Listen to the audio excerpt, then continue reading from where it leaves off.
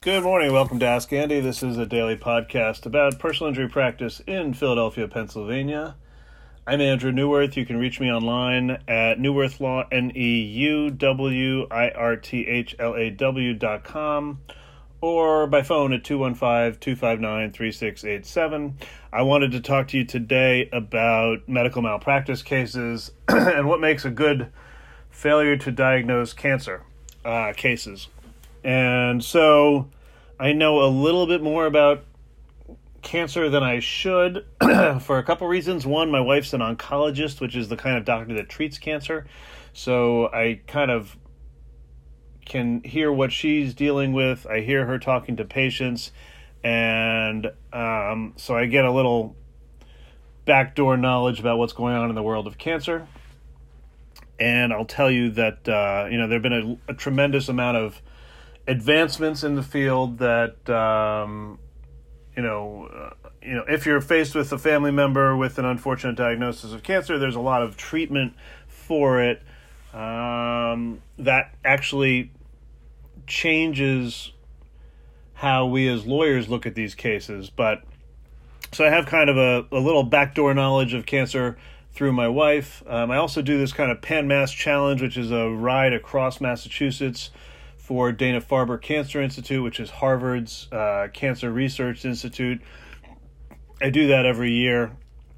Mostly it's a bicycle ride, and I enjoy bicycle riding, but it happens to have a fundraising component. So, my team and I have raised about $500,000 for cancer research over the past 10 years, if not more at that point. And finally, I spent almost, 8 years in Boston defending medical malpractice cases, and most of them are failure to diagnose cancer. That's sort of, in my world, to some extent, that's where the big dollars are, because there's a lot of cancer diagnosis, and a lot of people are upset when they get that diagnosis and they feel like something could have been done to prevent the cancer. Sometimes that's true, sometimes that's not. But, the critical decision from a lawyer's perspective is, is whether the following happened, is really whether the cancer could have been caught and, either prevented from spreading or metastasizing or not. So different cancers operate differently in the body. Modern science still doesn't have a great handle on pinpointing exactly when a cancer spreads. Basically, cancer is just an overgrowth of cells. Most of our cells have kind of an internal signal on, hey, it's time to die. And a cancer tumor is essentially just an overgrowth of cells, or an overgrowth of tumor cells. So it's a cell that's kind of gone out of control, and it replicates and then spreads. And that spread is the critical problem, because if you had a breast cancer that is localized, let's say it's a stage 1 or stage 2 breast cancer, as scary as that may be to some people or to everybody, most doctors will say that cancer can be surgically removed, and you should not have a recurrence of that specific cancer. So, but if the cancer has a chance to spread for whatever reason, then it's becomes much more difficult to treat, and doctors will look at a cancer that has spread beyond the breast, for example, to the rest of your body as something that is metastatic. And now we're not looking at a breast cancer that can be cured. We're looking at a breast cancer that is now metastatic. It's stage 4, and it's much scarier. It's something that can be treated but not cured, is kind of how the doctors look at it.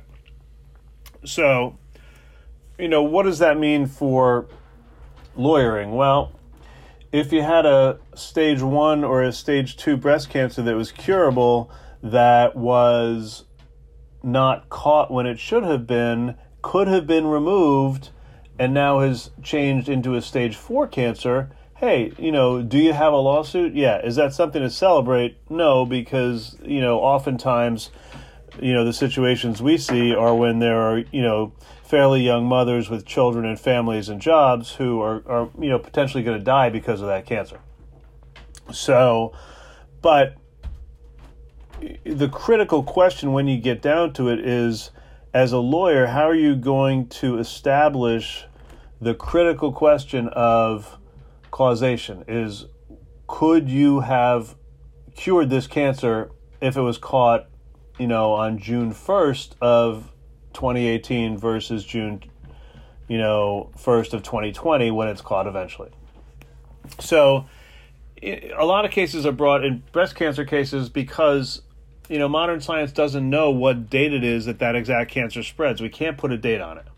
Okay, and breast cancer is still a little, corrupted a little bit in legal cases because the patients are oftentimes young mothers and they're so sympathetic and their loss is so devastating. If you took a 55-year-old, divorced, truck driver, he's less sympathetic. But what kind of cancers do those gentlemen have? Well, oftentimes they have a cancer that's a little easier to prove, at least in the legal and insurance community. So the failure to diagnose colon cancer cases are actually usually easier ones to deal with conceptually, or they're less kind of mentally challenging than some of the harder cancers. So, and we're lawyers, we're not doctors, we're not scientists. So easier is simpler, and we're conveying these things to jurors who are from all walks of life, so simpler is better. So colon cancer has the unique sort of, characteristic that it's a very slow-growing cancer. So, the general rule is if you're 50 years or older, you should get a colonoscopy. The reason to get a colonoscopy at 50 is that most people don't get colon cancer before they're 50, and we can catch these colon cancers even when they're small tumors and they haven't spread throughout the body. Okay? If you have a family history of colon cancer, you're supposed to get screened earlier. But let's say you're average person, you get screened at 50, and, usually in colon cancer situations, you get this colonoscopy, and the colonoscopy finds nothing, and then the colonoscopy actual video is preserved, or photos are taken. Pathology, meaning a doctor who specializes in analyzing what the tumor looks like, has a sample taken, and the pathologist looks at it. Everyone signs off that the colon cancer is negative, or there's no colon cancer there, and everyone moves on. And then 7 years later, that same person, or let's say 3 years later, how about that? 3 years later, that same person comes in, they have a colonoscopy because they've had some bloody diarrhea, and all of a sudden they have this massive colon cancer. They need to have surgery. They need to have their colon, which is part of your intestine, taken out, and they die, or they're going to die of colon cancer.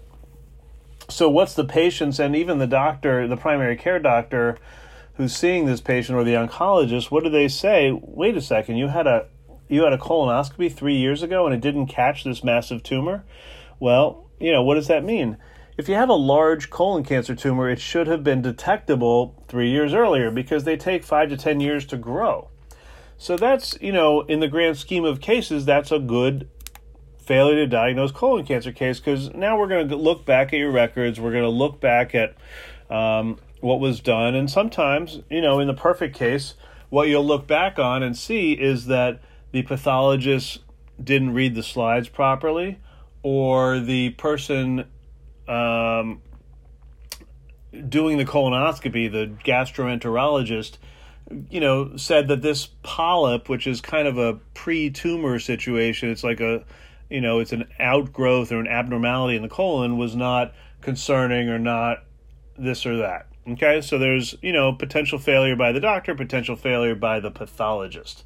There are 1,000 other situations that happen. I'll tell you, I had one case, I don't know, 15 years ago now, where the doctor performing the colonoscopy, who was not my client, was borderline blind.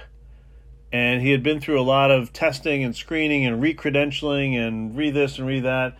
But essentially, he was legally blind and was performing colonoscopies. And, it was just bizarre that he could be doing colonoscopies. The case he was involved in was actually not a failure to diagnose colon cancer case, but I can imagine that there were probably 10 or 20 colon cancers that maybe should have been looked at. Anyway, so, you never know why someone develops colon cancer in a short period of time after they had a colonoscopy. You just don't know. And we try not to jump to conclusions. And I would tell you that, the old adage that we kiss a lot of frogs in my business is true in cancer cases, because we sit down with the records, with an expert, and try and figure out, is there a reason to pursue a lawsuit or not? And 9 times out of 10, there's not. There's some, basic reason why the doctors all acted appropriately. And that's what we hope. But the statistics are that there's a lot of negligence in the medical field, not necessarily here in Philadelphia, not necessarily, in specific places, but nationally. There's it's the 4th leading cause of death in America is medical negligence. So it's something we got to keep an eye on. Anyway, that's enough for today on medical malpractice, cancer cases, and early diagnosis. So get your early diagnosis, get your cancer screening. That's enough for today. That's Ask Andy. I hold people accountable.